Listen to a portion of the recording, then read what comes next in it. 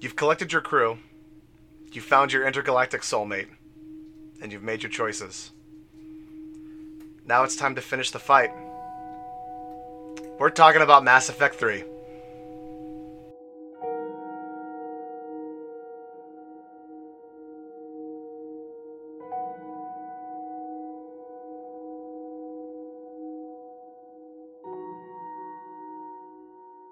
What's up, everybody? Welcome to 3VO, where we're all on the same team. I'm one of your hosts today, Jordan. And I'm your other host, Brendan. And if you're new here, we are just two big old nerds that love video games, and we love to tell you and share our love for video games and everything we think that makes them great. So if you too love video games as much as we do, this is definitely the show for you. Today, we're going to be talking about the final chapter in the Mass Effect trilogy, Mass Effect 3, but before we jump into that, let's do a quick check-in. Brendan, how are you doing today, man? I'm doing good. How are you doing, sir? I'm doing. I've had a pretty good day. It's been pretty chill. It's been pretty relaxed. I can imagine why, because it's your birthday. It is my birthday today. Yeah. I can't think of a better way to spend my birthday than sitting here talking about one of my favorite games. I'm so glad. I am so glad that you I'm glad that we're doing all of this, and I'm glad that you're enjoying spending your birthday doing this with me. I think it's a pretty cool way to spend your birthday. I hope that I get to spend birthdays doing this too. So Same here. Hopefully we can celebrate the same way whenever yours comes back around. Yeah. Well, a very happy 3VO birthday to you. Thank you very much. Thank you, man. I appreciate that.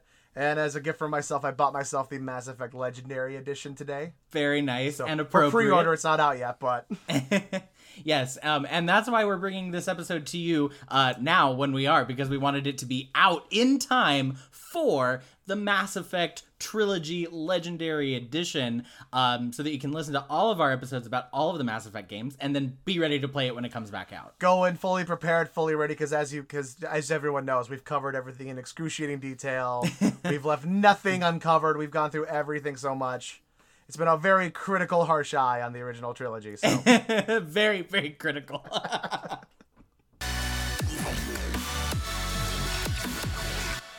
now that all the pleasantries are out of the way, let's go ahead and just jump into what we're here to talk about. Let's talk about Mass Effect 3.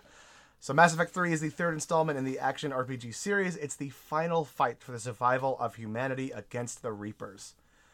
Before we go any further, massive spoiler warning. This is the yes, the sound the alarms. This is the last game in the trilogy. We will be talking about DLC, plot important details. We'll be talking about the ending in some detail here. So if you have not played Mass Effect, any of the Mass Effect games, especially Mass Effect 3, this is definitely the time you want to jump out of the podcast, go play, and then come back once you're done, because we are going to be going into stuff.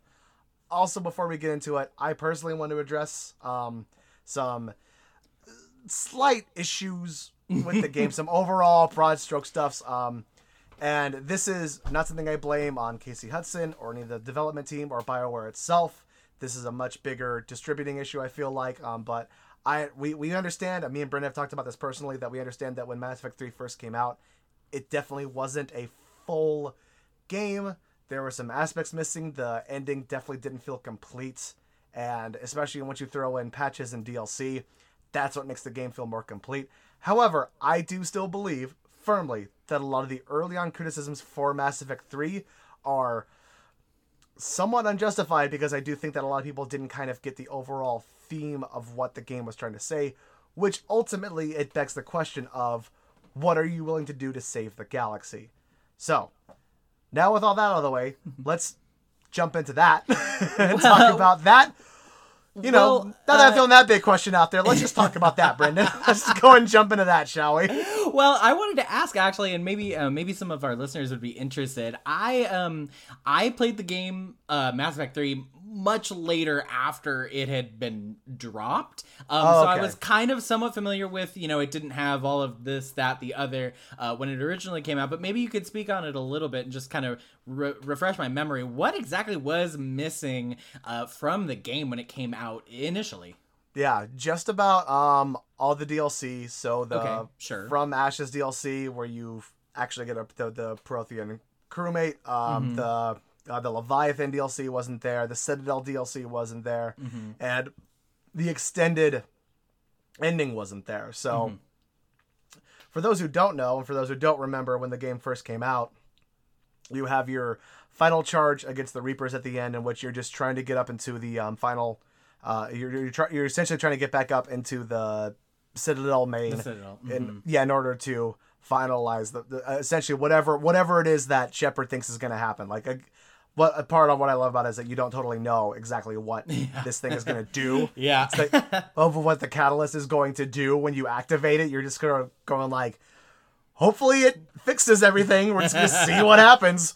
I don't know.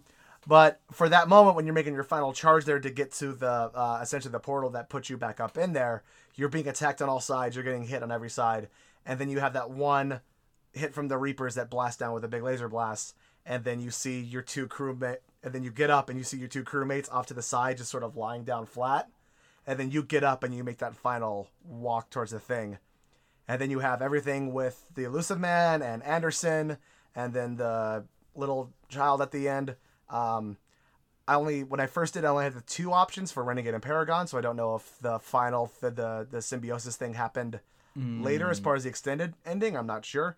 But then you make your final sacrifice, everything finishes off, and it just sort of does that weird. It does a weird cut where it just goes to Joker flying away in the Normandy, and then it crashes somewhere, and then it shows the door to the Normandy opening, and then it just kind of goes to credits. Okay, yeah, so a little lackluster. A little lackluster. But I did watch an interview with Casey Hudson, the original creative director for the game, and he was saying that a lot of their main points of reference for going into this game was they were looking at a lot of stuff from like World War II and things like that. So part of me thinks that maybe they were kind of going for like a more quote unquote realistic idea of like how that war would end. There wouldn't be a big satisfying ending to it. You know what I mean? It would sort of be like, oh, we did it. Okay. Like, right. let the pieces fall where they may, I guess. Like, that's it. Yeah. It's not all rainbows and unicorns now that the war is over. It's like, it's just over. Yeah. It's just over. That's it. However, though, I do understand the issues people took with it. And I do think that the actual ending they have is the proper ending.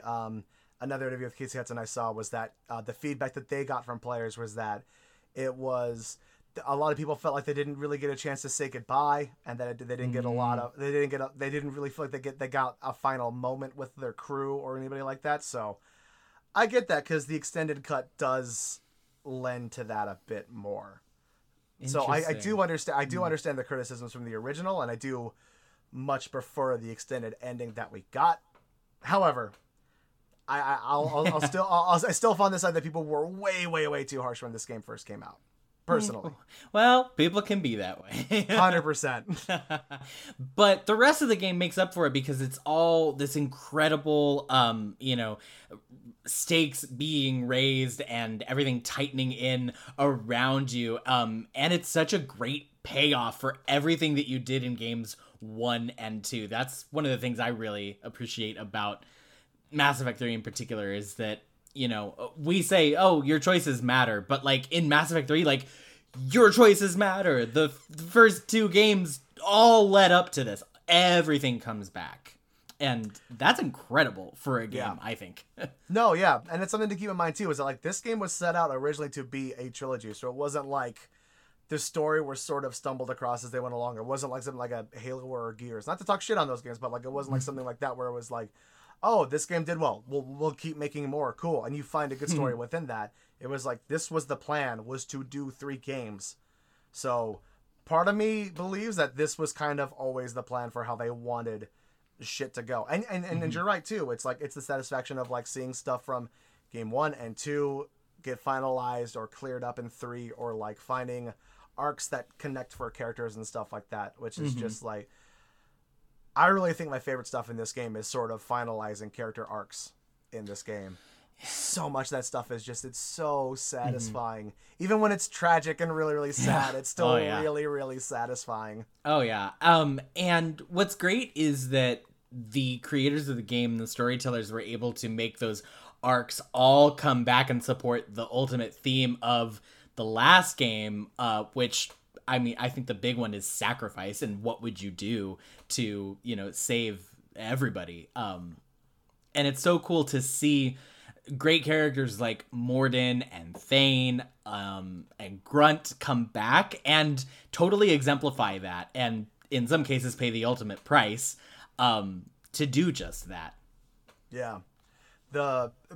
If we're gonna go and start talking about like certain favorite moments, then based on just kind of jumping off of that a little bit, the moment with the final moments with Thane. Thane's arc in general is to me one of the best character stories that's ever been done in a video game, in my opinion.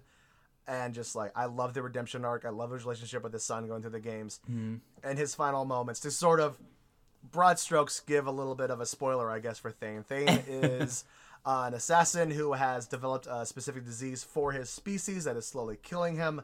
And he jumps into the middle of a fight between Shepard and this other assassin who was working for the Elusive Man.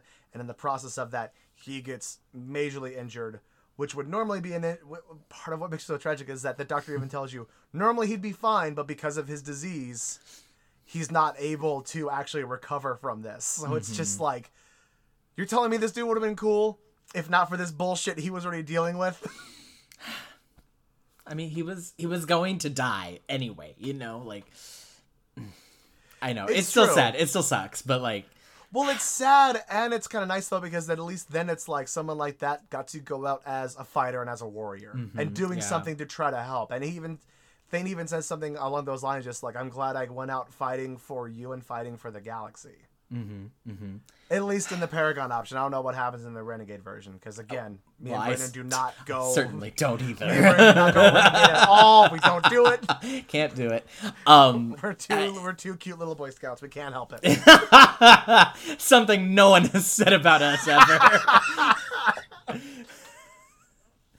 ever.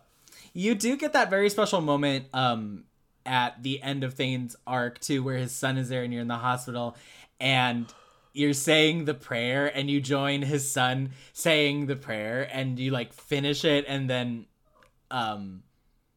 you find out that it was for you. It was for Commander Shepard the whole time, not for Thane's spirit or for anything like that. His son says, "Oh no, he's asked for forgiveness for his sins. This was for you." Yeah, this was for you. Tears. It's just it's so that whole part is just so beautiful and well done. And again, just like, especially from Mass Effect 2 on, and even in 3, the gameplay, the actual like gunfights and stuff is immaculate. I love actually playing the game. But what makes Mass Effect great is those moments. It's those moments of dialogue, sitting there with characters and making the choice to be like, yes, I will join you in this prayer. I will read with you because this man was my friend and my crewmate, and I want to be here for this goodbye. It's like, those are the parts that make it just like, that stands Mass Effect out from other games to me. Yeah. It's that immersion in, those decisions and the lives of the characters, because that easily could just be narrative. They could just be, a scene that you watch play out, but being in there and being in the moment and making the choices and saying the dialogue that you say puts you right there, and it gets you right here. We talked about in the first episode, what Casey Hudson always talked about was that Mass Effect is about that emotional connection with the world and with the characters, and Mass Effect 3 really takes that and runs with it in amazing, sweet, and wonderful ways, and in really, really tragic ways like with Thane. But again, on the opposite end though, you also have, to me, really beautiful moments like Jack's storyline is so awesome. I wouldn't have in 100 years ever thought of taking that storyline in that direction, but I love that they did that because it's such a wonderful redemption arc for a character like that, to make her a teacher, essentially. Yeah, that cares so much about her kids. Gives such much. Gives so many fucks about those kids, it makes me want to cry. Like those moments where she's just like, it's the one moment where she's just like, you're working on the plan to get the kids out of there, and she's just like, I really didn't think this was gonna be my thing, and she goes, but these guys, and then she looks down and goes, anyone touches my kids, I'm gonna fucking kill him. You're just like, yes, Jack, yes. Yeah, it's like, I already loved you. Now you're my hero. Dude. Oh, and her look in Mass Effect 3 as well is so fucking choice. It's Such so a glow up. good. Such a glow up. Such a glow. I always loved Jack's look, but like this mohawk with the ponytail. So awesome. Good. Yep. So good. It's cool to see all of the characters, like many of the characters that you've interacted with or had on your crew or just even on the ship kind of come into their own in Mass Effect 3. And it's kind of like a motif, you've got Jack that comes up and becomes a teacher for other biotic kids. You've got Tali, who rises up to be an admiral of the migrant fleet. Truly. You've got Rex, who was already like the leader of the Urdnot clan, but now he's like the leader of like the Krogan people almost, You've got Garrus, who's risen up and is now like a war advisor essentially for his people. You've got Liara, who's stepped into her role as the Shadow Broker and is just kicking ass all over the place. Despite being run off of her base by Cerberus, is still making moves as a Shadow Broker. Like, you cannot hold this woman down. Mm-hmm. And even Kaidan is now Major Alenko. Like, everybody around Shepard has come into their own. Yeah, and is being spotted as another human Spectre at this point. Oh, that too. That too. Like, bro. It was something I noticed when I was playing through it this time was that I can't remember her name, the reporter you interact with a lot through all three games. Diana Allers. No, through all three. Oh, Kalisa Sint Benin Al-Jalani. Well done. Fucking well done. Great pulling that name, my friend. I think I got it. I'm pretty close. sure you're right. I'm pretty sure you're right. If anything, you were damn close. But it was something I noticed is like, as you have that interaction early on where she kind of has her, at least in the Paragon option, of course, she has her little breakdown where she's just like, well, just like, you just left Earth behind and how could you do that? Mm-hmm. And you have the moment where you're just kind of like, we are doing what we can. And she's just like, I just don't know what to do. And I'm like, this character got a full arc. This character got a full arc through this whole trilogy. Truly. Are you kidding me? Like, how do you even think just like, oh, we need to make sure this person gets their redemption mark too? Like, right. How? It's masterful in that way. To be perfectly honest, because you're right, everybody is given a chance to have their moment in the sun and redeem themselves and rise up and into their own. Even Arya T'Loak in the DLC, she gets to come back and do her shit on Omega. And show a very interesting different side to her as well, of that there is like, obviously she's a criminal, like she's kind of here for profit, but you do see a side that is like, Arya T'Loak does care about maintaining Omega, and that she kind of came into her power because she cares about Omega, and maybe she got lost in terms of like some of the underground and like criminality shit parts of Omega and whatnot, and that's why her partner may have left. But you do see a different side to Arya too, and that there's no character that is less than 3-dimensional in this game. Absolutely. Including characters that could totally get away with being 2-dimensional, like Arya T'Loak. I think part of what we get to see on a lot of the characters is that they're these characters, and for some they maybe weren't so confident or were coming into their own, and now they like have some power and are like kind of like ready to go. But for others, they've been shaken and they have to kind of come over that or like get around that in some way. And I think Arya is one of those characters because I think you do see a side of her that is very shaken and has to rise above that. Same with Jack. She gets a little shaken and she has to keep it together, especially when you're talking to her. If you talk to her before you go into the very, very last mission, her voice is so different. She's so like uneven, Well, you're watching somebody who I decided that they weren't going to actually care about anybody, who now has like friends and basically family she cares about and students she cares about. So it's like you're looking at a changed person. Yeah. I know. This game. I know. So we talked a little bit about the like being on the Citadel and interacting with like Arya and like a bunch of other characters. Do you want to talk about like interacting with like some of the citizens and like what's going on the Citadel during the whole game? There's so many beautiful things that happen where it's just like a big one is that you can sort of bump into like random interactions through discovering things through searching the galaxy, and you find stuff and go, hey, this can help you here. Like there's a bunch of stuff in the hospital where you go like, oh, I found this, or I found this, or I found this. Or just like things that are just like literally there. Just like there's some stuff where it's just like, hey, I found this old flag, and someone's like, oh my god, that's gonna give my people hope, thank you. Yeah. Or just like walking by, and if you stop and listen to interactions and stuff, it's just these beautiful little things that like fill out the world in the game. Like one of my favorites is it's in the not the docking bay, but no, not the landing bay, in the docking bay where they're keeping Like where it's been adapted to hold the refugees. Yeah. There's one where you go by one of the counters where there's a Seasick officer, a Turian Seasick officer, just like I know what you're talking about. And there's the human girl who's just like, hello, and he's like, hi, like, and she's just like, I'm just waiting for my parents, and the first time you go by, he's just like, oh, okay, listen, anybody messes with you, you let me know. She's like, oh, it's cool, my parents will be here soon.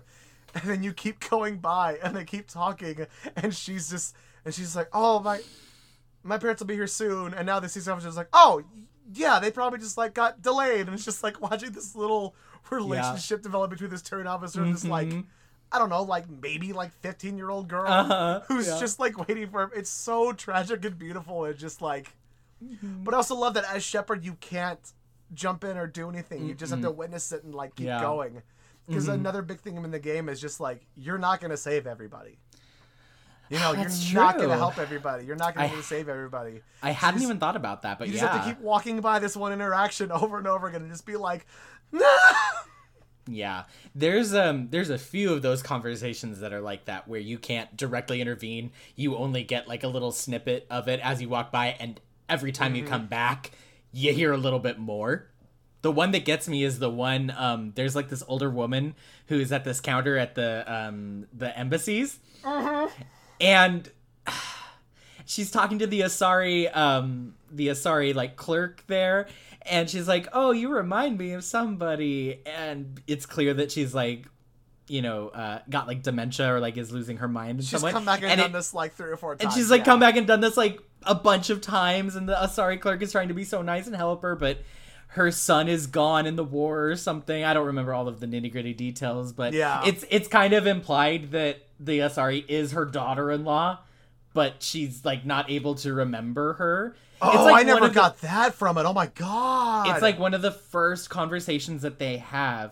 Or maybe it's just the dementia, who knows?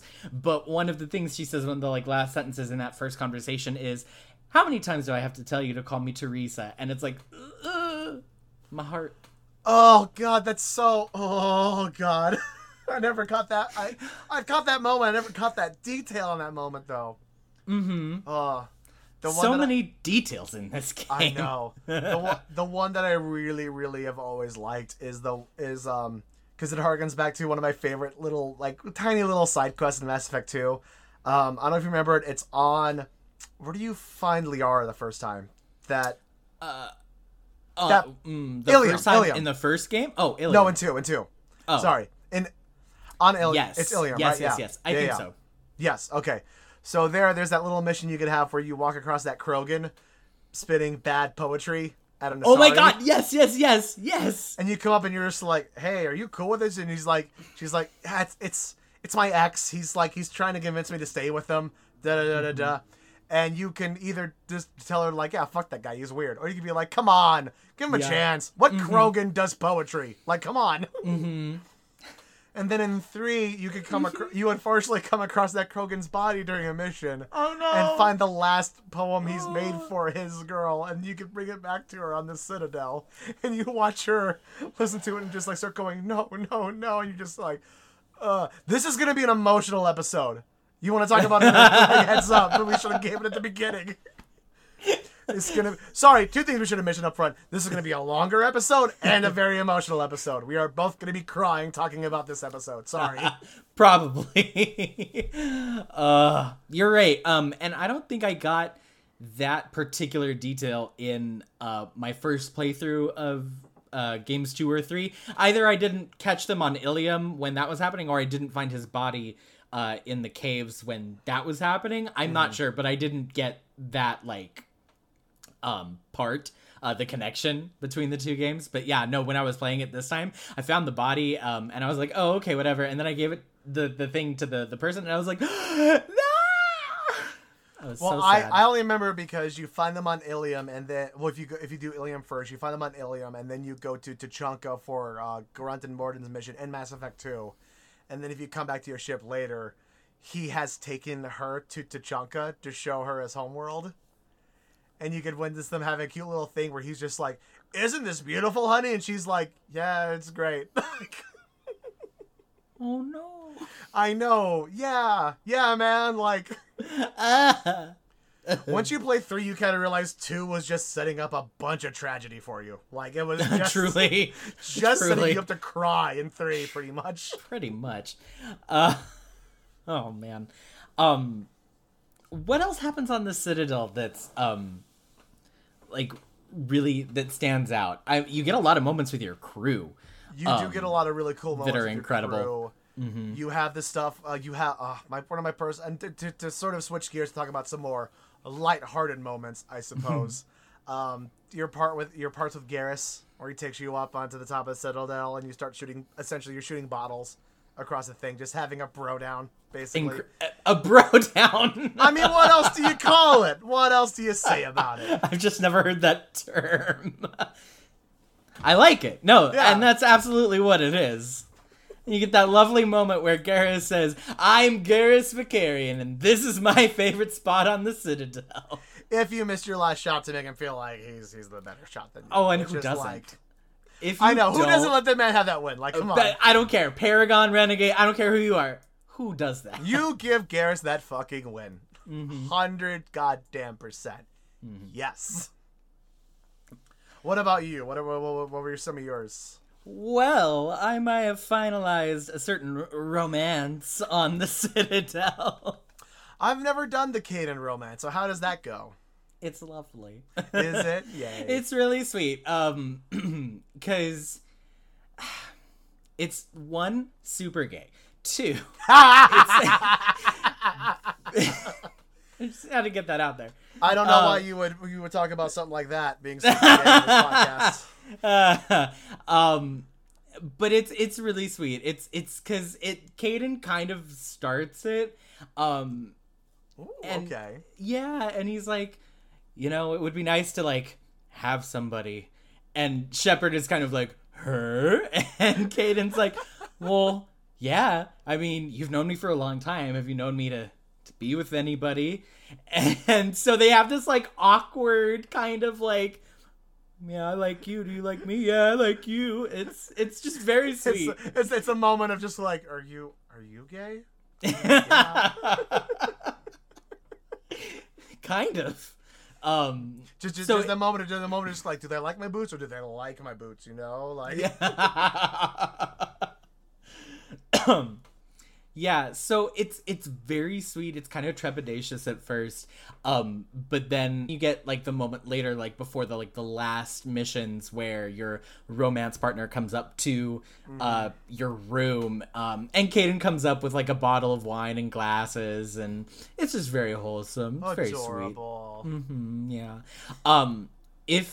If you take Kaidan on the last mission too, there's a chance when you're running towards the beam, there's a chance that he's the one that gets injured, and then you put him on the ship. And if he's also your romance partner, then you can exchange a very lovely, like, no, don't leave me behind. Like, I'm going into this with you. I mean, and that always happens. Like, that always happens. Yeah. But if it's your romance partner, then you'll share like a hug or a kiss or something, and then you'll send them off, and it's all very tragic.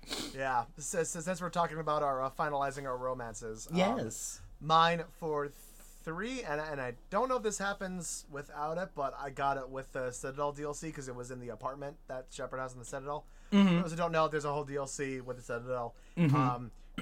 Personal opinion, Firm Ashes is very, very cool. Leviathan is very, very cool. get the Citadel DLC because there's so much to it and it's so delightful and fun. And just in a game like Mass Effect 3, you kind of need something like the Citadel DLC. Yeah. Especially the house party, which we kind of break it up. We're going to talk about the house party. We have to talk about the house party. we're gonna. We it's are okay. going to. But you come back to the apartment at one point and you find this little. You get a note from Tali because I've romanced Tali, now officially Tali Vos Normandy, and you come back and she goes, "Hey, I left a little something for you," da da da da da, and it's a picture of, and this only comes if you save her species for the mission with all of that. Right. It's a picture of her without her mask on, and you actually get to see Tali without her mask. What? Yeah, you actually get to see her. It's in a picture, but you actually, as the player, get to actually see Tali without the full mask and stuff. Wait a minute. So at the end of that mission where she takes her mask off on Rannoch and Shepard's looking at her for the first time ever without a mask on? Shepard. No. I know. I'm working up to a point. What I'm saying is they included a picture of her in the game. They designed her so they could have put it in there for everybody to see, but no, they were selfish. 100% could have. Yes. That's all I'm getting at. Okay. Yes. No. You're right. I'm bitter. You're absolutely right. You're bitter. Absolutely right. Because that moment's so cool. You know, you spend all of this time, with the Quarians and, teaming up kind of with the Geth if you make those kinds of decisions. And then maybe ultimately deciding to save both the Geth and the Quarians if you do really well. Yep. And she is on Rannoch and she could take her mask off and it's okay. And it ramps up to it and you think, oh wow, we're going to see Tali without her mask on. This is so cool. What a great payoff for playing all three of these games. And then it just fades to black. It's a cop-out and I don't like it. Well, part of it, to be fair, is that she's taken off for a moment because they still can't fully survive on Rannoch without their masks on. I know. I'm just saying. There's a slight defense. I'm just saying, I've never seen Tali without her mask on. I'm mad about it. I know, I understand. But then the part that kills me is in that last moment, because I took Tali with me because I wanted to see. In that last moment, and she's the one that gets injured, you put her back on the ship. What she says is heart-wrenching. It's so brutal, because essentially Shepard is just like, I want you to, go home, make your home planet your home again. And it's I think she says something just kind of like, you are my home, or I don't have a home without you. I already have a home. I already have a home, and she says, don't leave me behind. It's so fucking killer. It's so rough. It's so because I hate myself, watched that scene for all of the different iterations that there could be, because I just wanted to see. Fair, okay. And they're all very difficult. Oh no, I've one of my favorites is the one with Garrus where he's not your romantic partner and you just sort of have that last moment with what is essentially your best friend in the game, best friend, or your brother in the game, and it's just it's him just looking at you, just kind of if you die, I'm gonna kill you. You know what I mean? Yeah. It's just the most masculine, emotional thing on the fucking. You think you're going in there alone? You got to be fucking kidding me! Right? Yeah. It's Garrus, who's already been hit with a fucking rocket, and he's taken a Reaper laser blast, and he's still just no, I'm good. Nope. Let's Put me go. in. Come on. Yeah. And you're just having to tell him sit the fuck down, dude. No, you've done enough. Yeah. The one too much Shepard telling anybody they've done enough for the galaxy is fucking laughable. Anyway. True. I was gonna say one of those though, because I watched them all. One that I found particularly rough was actually Edie's. Because if she she gets hit, she gets messed up, and you're kind of dragging her back onto the ship, and she's telling Shepard, no, Shepard, this unit can go on. This unit is expendable. I'm okay. I can keep fighting. Let me get back. I want to go with you, and her voice is getting distorted and warbled because it's all messed up. That one's rough. Oh God. Edie is such a good character arc too. It's fascinating the way they handle all that. Mm-hmm. And to which, just a quick little thing on that, by the way, if you are somebody who romances Edie in this game, you're a monster. Or tries to. You're a damn monster for taking her away from Joker. How fucking dare you? Can you? Jesus Christ. I think you can. I think you can. I've never done it, but there's options in dialogue that can kind of lead you down that way. So I think you can. Really? I think you can. Do you have to discourage the relationship between them? There's options to discourage the relationship. Yeah, there is. Huh. And I've seen dialogue options that definitely make it kind of seem like you can lead Shepard in a romance direction with Edie. I think. Can you? You're a monster. If you do that, you are a goddamn monster. But also, talk to us in a year when we talk about the Legendary Edition. Anyway. When we do everything that we always wanted to but never could bring ourselves to do, that run where we kill everybody and we save Ashley. If this podcast is still going, we'll have to do our the run we didn't want to do run. We'll have to do it. What do you mean if? What's this if? Excuse me? What do you mean? Where's that energy coming from? Jordan. I'm saying if the sun explodes. That if. That's what I'm talking about. All right.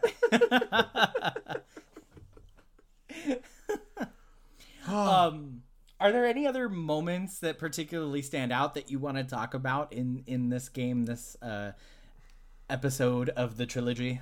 I mean, other than the house party, which we need to talk about, I also do want to take a moment to talk about just Grunt. I fell in love with that character so hard in Mass Effect 2. I don't know what it was, and I've talked to other people who don't quite get where my just devotion to that little fucking Krogan Rugrat comes from. Krogan Rugrat. Not a Krogan Rugrat. I don't know where that came from. I like it. It's not off. I don't know. I like it. But just watching him go from just literally you open the tank and he's ready to rip your fucking head off to leading a platoon of essentially Krogan Navy SEALs. I don't know how else to put it, but that's what it is. Yeah.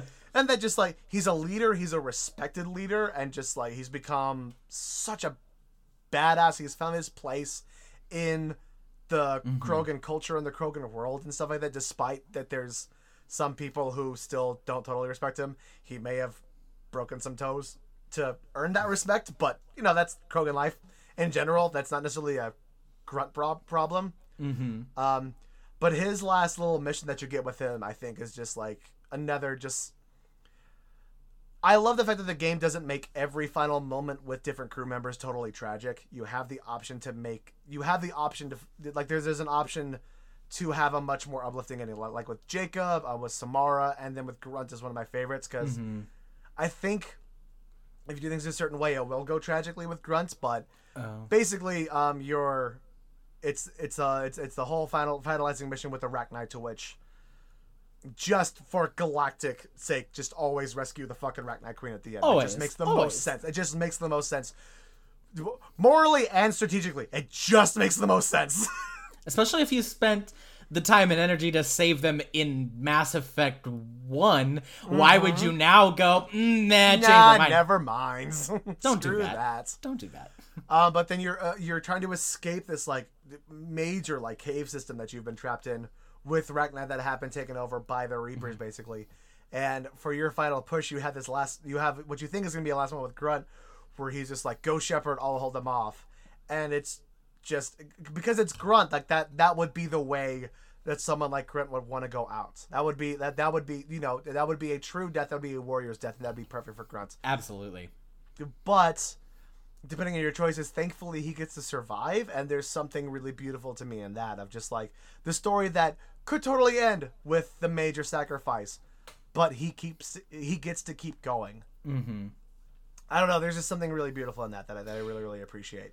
I think part of it too is that the game has already set us up for not everybody's going to be making it through, because very early on, you start losing people, you lose Thane, or maybe not by that point, maybe by that point, depending. I'm not sure. I think by that point you've already lost Thane. I think so. You've definitely lost Mordin by that point, I think. Or you're about no, or you're about to, or maybe? you're about to, because like this would be one of the missions you do before you do your final run on Tachanka. It's all very loosey goosey because you can do things in different orders, but anyways. To which also, by the way, quick advice: do the side missions, like the big side missions, before you do the main mission on things. Do the side missions. Shit up. You can fuck shit up so bad, like I did my first run where I lost the Quarians completely. No! Oh yeah. No! Oh yeah. Watch Tally commit suicide off a cliff. It was fucking awful. No! Yeah, man. No! Yeah, man. It was bad. It was real bad. Oh no! That's really tragic. Oh, it was. She turns around and goes, "I'm sorry," and you watch her just like Jesus off a cliff, and you're like, "No!" and you try to grab her, but then you miss. How bad did you mess up? Oh, terribly. I didn't do my gosh. the side mission again. Proof of concept. I didn't do the side mission for the Quarian stuff, where you go into that virtual world where you learn the history of like the Quarians and the Geth and whatnot, and you come out and you have control of the Geth Primes. Yeah. At that point, didn't do that. Went straight to the main mission. Think I'll do that fucking later, and then it fucked me up real bad. Turns out that was my big mistake. Oof. So do as much as you can.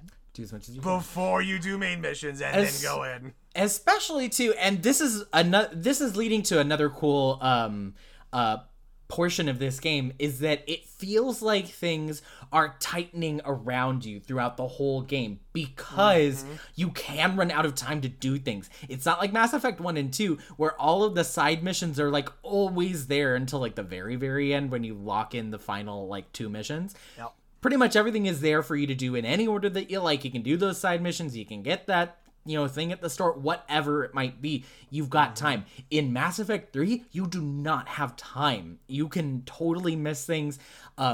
If you do, certain main quest missions, you can lose access to other things that gets taken over by the Reapers, or, that person that was at the Citadel that you were gonna bring the thing to, they're not there anymore. Who knows what happened to them? It's just, like, there's danger, everywhere. People will die. Options will get cut off because of like resources or certain like worlds that have been destroyed because of the Reapers. So it's like, this one does carry like timing consequences where it's like you have to make sure you get shit done in a certain amount of time. Yeah. You're totally right. Which I like it though, because it does. As you said, it does create that feeling of like, this is all coming in around you, and that is even visually represented when you look at I love looking at the galaxy map as you see the Reapers kind of start to show up in like different like areas of the galaxy and like in different clusters and whatnot. It just like it creates this like very claustrophobic feeling of like this is really starting to like come in around me, and I don't like it, but I do like it. Until you finally get to like that last mission where you have to like you adjust, I think. Or maybe, no, it's when you're going to the Cerberus base, you can't select anywhere else. You have to go there because it's all taken over by Reapers. You can't even select those systems. It really feels real at that moment. Okay, so we've talked about, I think, everything else. Let's talk about the party. I love... Okay, I want to talk about a little bit, we'll get there, but I want to talk about a little bit in broad strokes about the Citadel mission. Okay, yeah. The overall Citadel stuff in and of itself. Basically, you get this message from Anderson saying, go to the Citadel, I've got a surprise for you, basically. And essentially, he's giving you the keys to his apartment, which is a fucking baller apartment. Like, if I could design this thing in real life, I fucking would. Like, holy shit. The just like the whatever shit that Anderson likes to roll in, that place had it coming in and out of the front door. You know what I mean? Like, damn, bro, that place was awesome and made to fucking party as well. Absolutely, undoubtedly. Yeah. But you get involved in this ridiculous, and I mean ridiculous is the highest form of compliments. This ridiculous mission involving a Shepard clone. That is just so good. It's so much fun. It involves your whole crew. Like, no matter what, no matter who you select to take with on the actual mission itself, it involves your whole crew, period. And it's just, it's a delight. The story is insane. You get wonderful moments like Rex looking at your, oh my god, what is your, like, essentially your yeoman's name now in this one? The adorable little British lady. Samantha Trainer. Samantha Trainer, thank you. Where it's just like you get back onto the ship and Rex is just kind of like, Shepard has a clone he's fighting. Makes sense when you think about it. Anyway, and you just kind of like keep barreling through and you keep going. Or like your crew just, or like when Shepard's just like, I need to take a couple of people with me for this mission. And you literally have your crew members going, like, take me. But it all culminates into Joker, who of course, still always a favorite. We'll need to talk about his, like, one of his, like, quote unquote final moments with Shepard before we wrap up here. But essentially, Joker says like, dude, we gotta throw a party.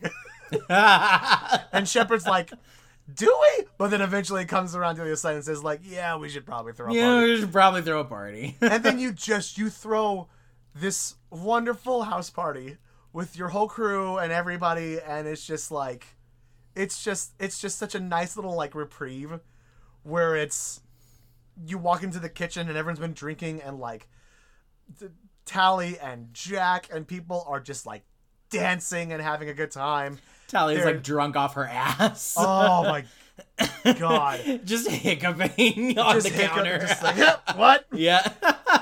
Trainer's upstairs trying to explain to Edie what she meant when she said that she thought Edie's voice was sexy. Amazing. and just like Grunt and the, oh my god, what's the Prothean's name? I'm completely blanking on it right now. Javik, thank you. And just like Rex and Javik and like a couple of people are just like basically having a pissing contest in another room. You have to go convince Joker to get up and dance with Edie. Like, come on, dude. Like, it's and the next day you wake up to everyone's hangover, and it's so sweet. Wake up with your romance partner. With your romance partner, yes. So I found out, and I watched all of them again because I like to hurt myself. There's 2 different scenes that you can get for your romance partner, no matter who it is, and it's not like male versus female Shep. It's like even as a female Shep, there's 2. Like if you're, if Garrus is your romance partner, there's 2 Garrus scenes for that for female. Really? Shep. Yeah. So even though you may have like romanced a person, there's still a chance for 2, like one of 2 different scenes. Wow, I didn't know that actually. Okay. Yeah. It's pretty cool. And then of course if like it's a partner that can be romanced by fem Shep or male Shep, then there's 4 essentially for that. Okay, cool, partner. Cool. Yeah. And the Caden scenes are kind of steamy. Really? Okay.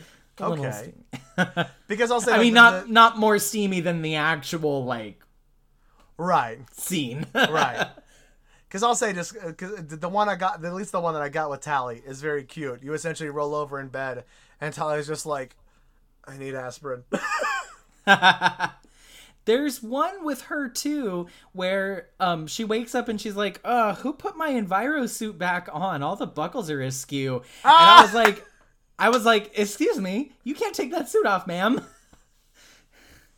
That's adorable. That's very cute, though. I like that. It is kind of cute, yeah. Yeah. Oh, sorry.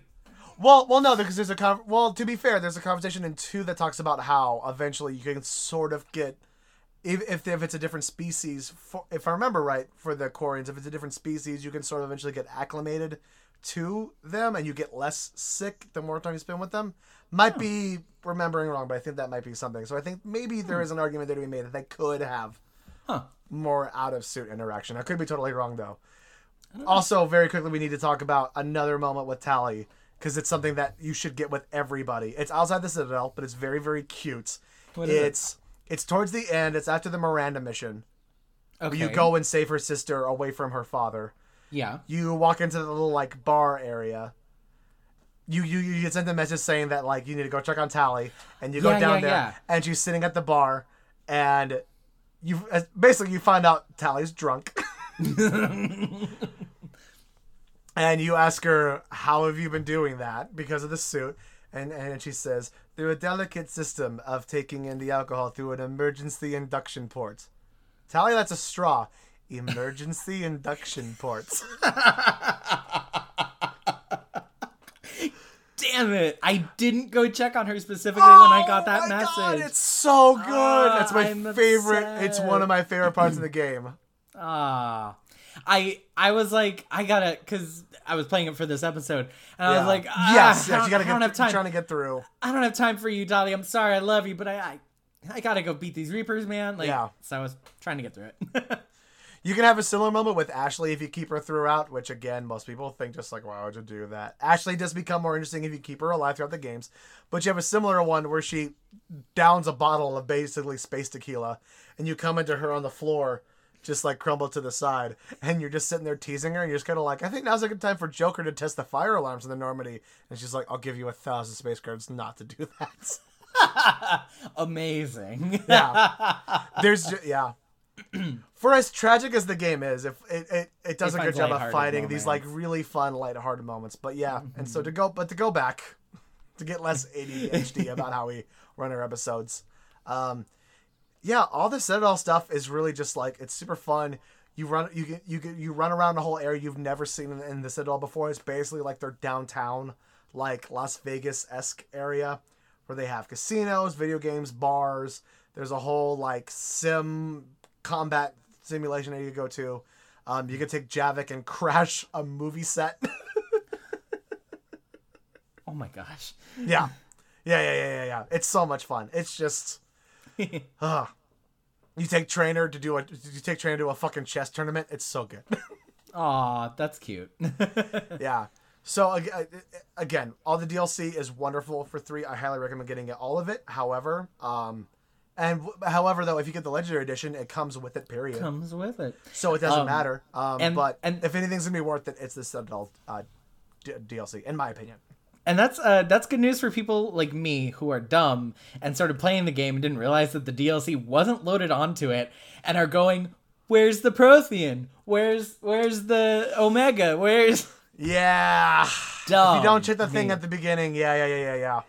Yeah. So, lesson learned, but also it doesn't matter because it'll come preloaded on the Legendary Edition. It will. It's already gonna be done. I'm so excited to play the game again in like HD and with like enhanced like gameplay and things, you know, having learned all of the lessons that they learned from getting all 3 games out there and for them being out for so long. I'm so excited for them to come back and like retool it and make it even better. And to see the cutscenes in HD. It's true.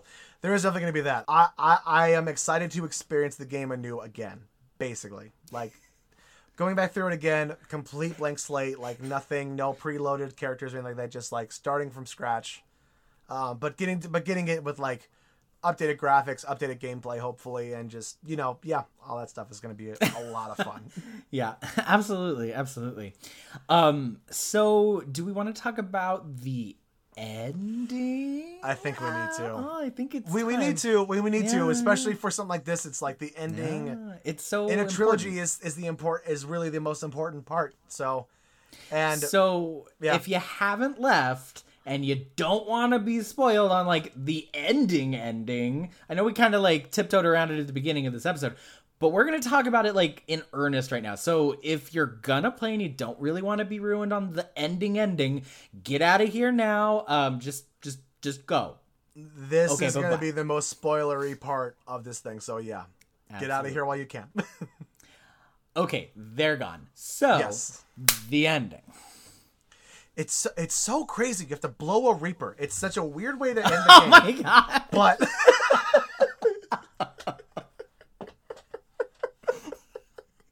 how do you know which one's the dick?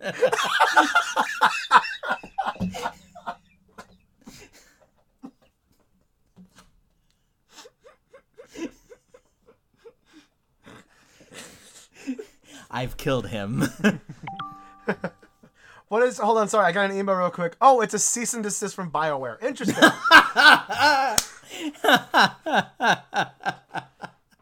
Completely unsurprising. I think, okay, to actually talk about it now.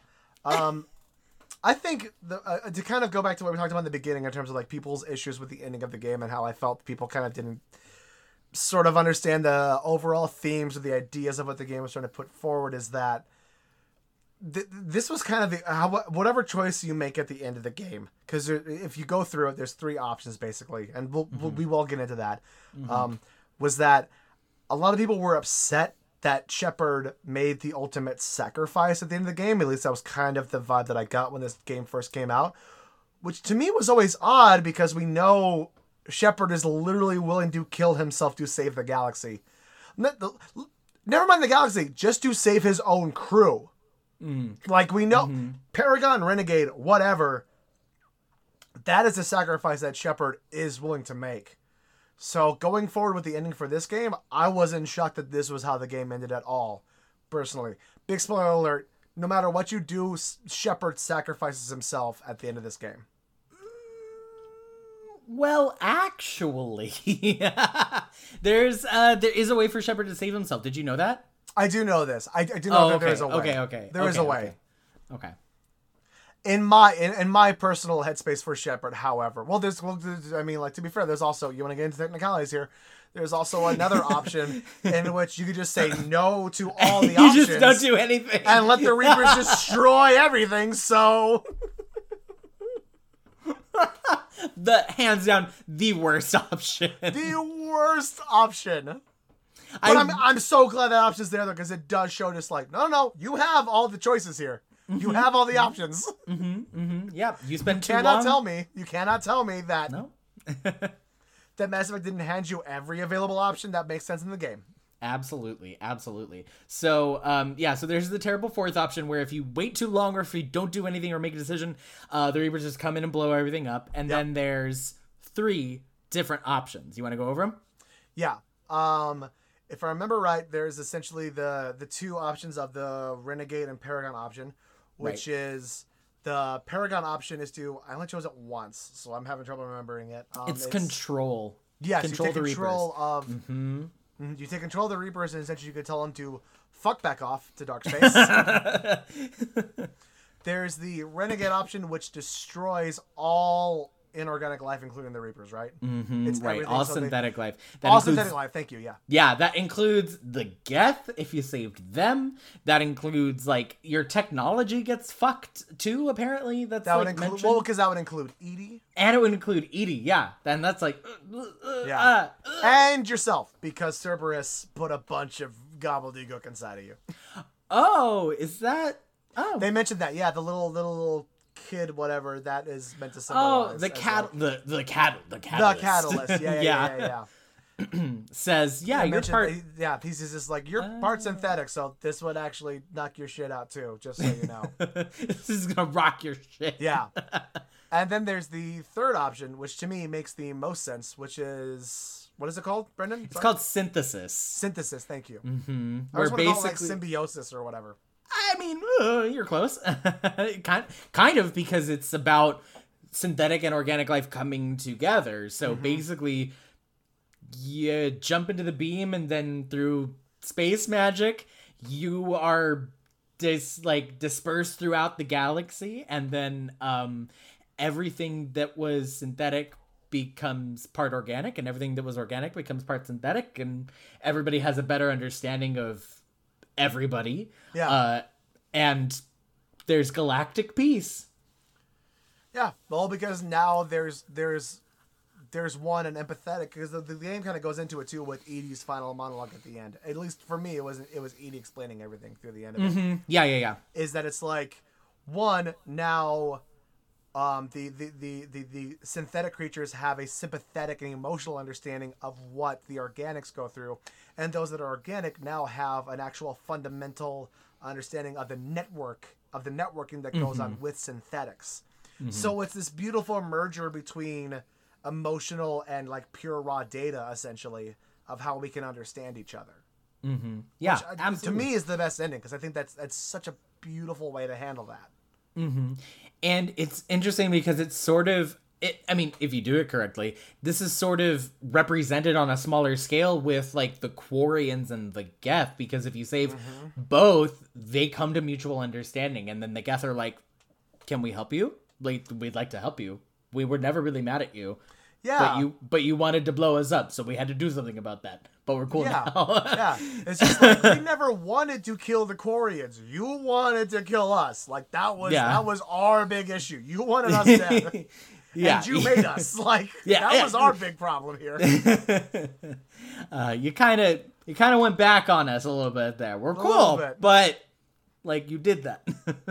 We could probably just do whole episodes just going into like specific history of different races in Mass Effect and like going through like where this started and how this tracked and da da da da da. Because it's all there. It's all fucking so like, much. It's so detailed. It's Yeah.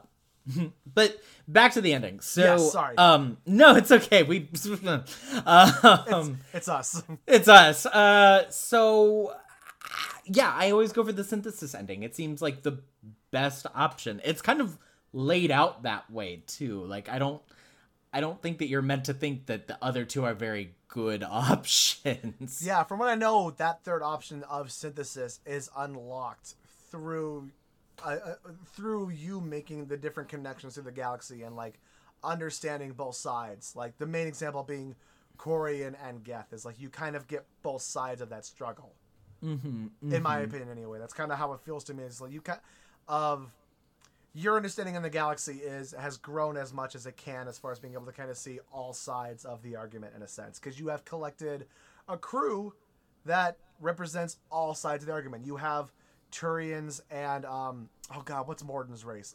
The Solarians. Yeah, you have Turian and Solarian on the same ship as a Krogan.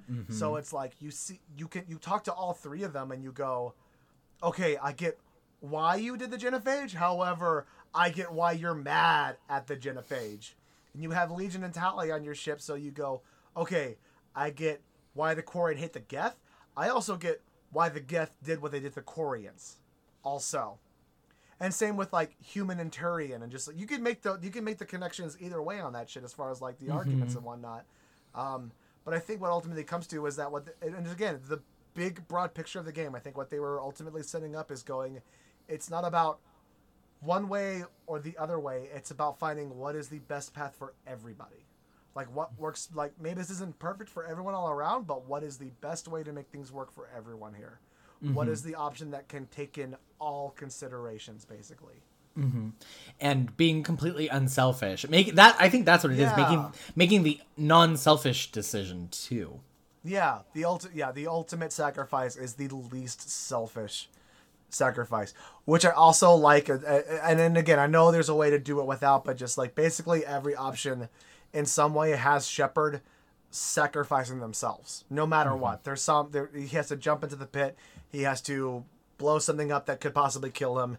He has to relinquish control and give his consciousness over to the Reapers to take control of the Reapers. There's always there is an ultimate sacrifice that must be made at the end of the game, and I really, really love that. I really, really do. I think it's such a beautiful send off to the trilogy. Definitely. Yeah.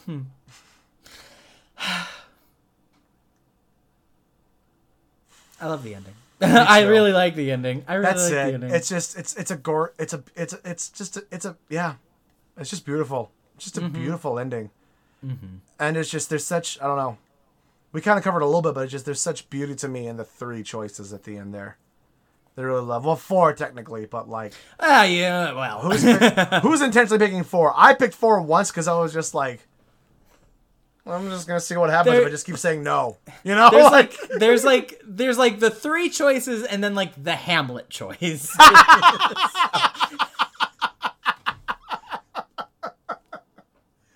The ultimate emo option. He's like, no, fucking kill him, but I don't give a shit. Like,